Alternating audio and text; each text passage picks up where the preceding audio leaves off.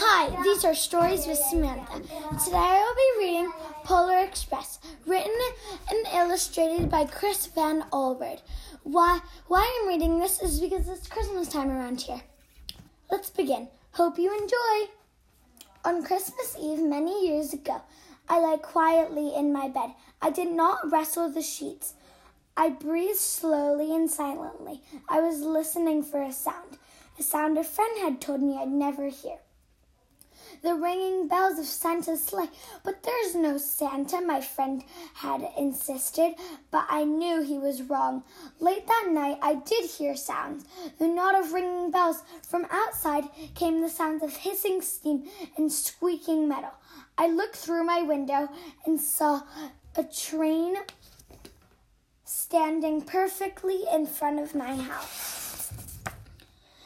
It was wrapped in an apron of steam. Snowflakes fell lightly around it.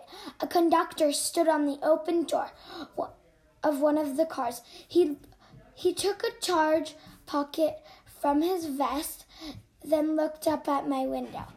I put my slippers and robe on. I tiptoed downstairs and out the door.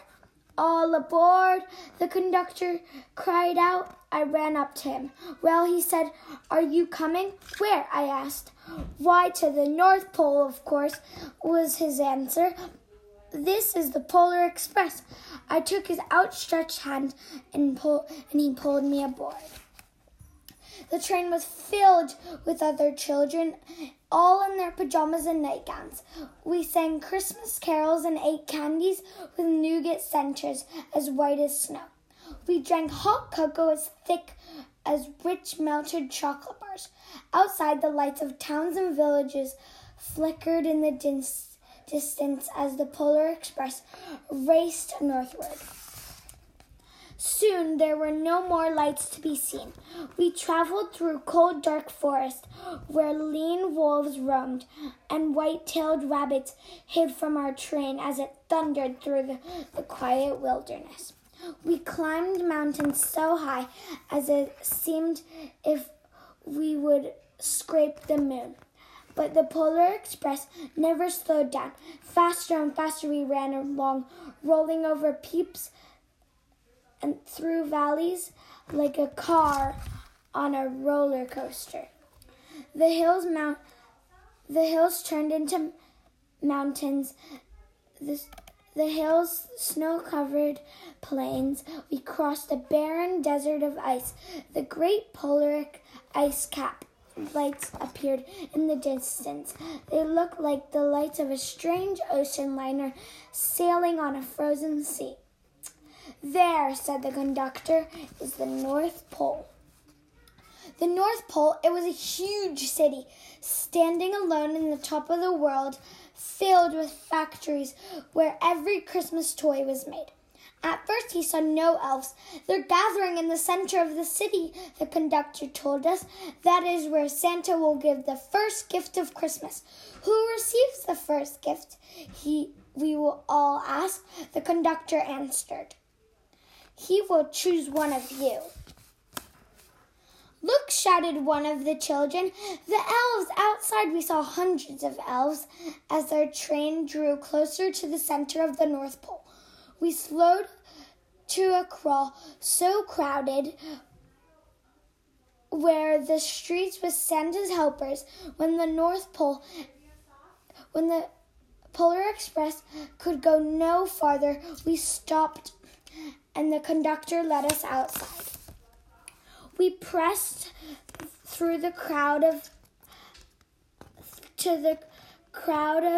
a large open circle. In front of us stood Santa's sleigh. The reindeer were excited. They pranced and paced, running the silver bells that hung from their harness. It was a magical sound, like nothing I ever heard. Across the circle, the elves pulled apart a bell from a reindeer. All the elves cheered wildly. He marched over to us and said, pointing at me, "Let's give this fellow Can I have this fellow here?" He jumped up to his sleigh. The conductor handed me up. I sat on Santa's knee, and he asked, "Now, what would you like for Christmas?" I knew that I could have any gift I could imagine, but the thing I wanted most for Christmas was not inside Santa's giant bag. What I wanted more than anything was one silver bell from Santa's sleigh. When I asked, Santa smiled. Then he gave me a big hug and told one of the elves to cut a bell off from the reindeer's harness. The elf tossed it up to Santa. He stood holding the bell high above him and called out, "The first gift of Christmas!" A clock struck midnight as the elves roared their approval. Santa handed the bell to me. I put it on my bathrobe pocket. The conductor helped me down from the sleigh.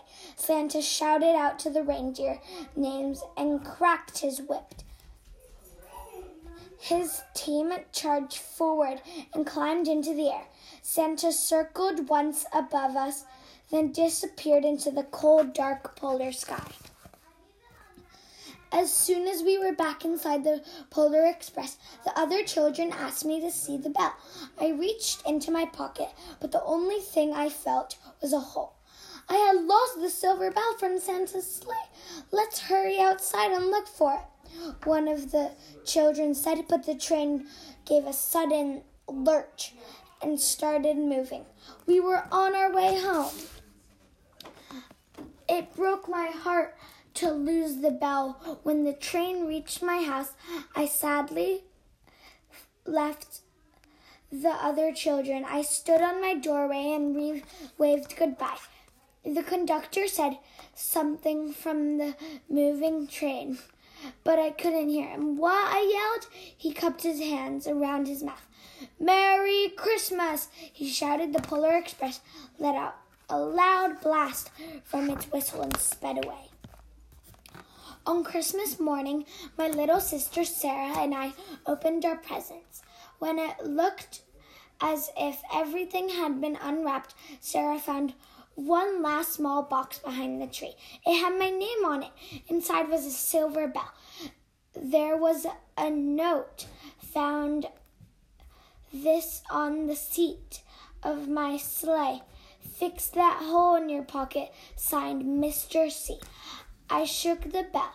It made the most beautiful sound my sister and I had ever heard. But my mother said, "Oh, that's too bad." "Yes," said my father, "it's broken." When I'd shaken the bell, my parents had not heard a sound.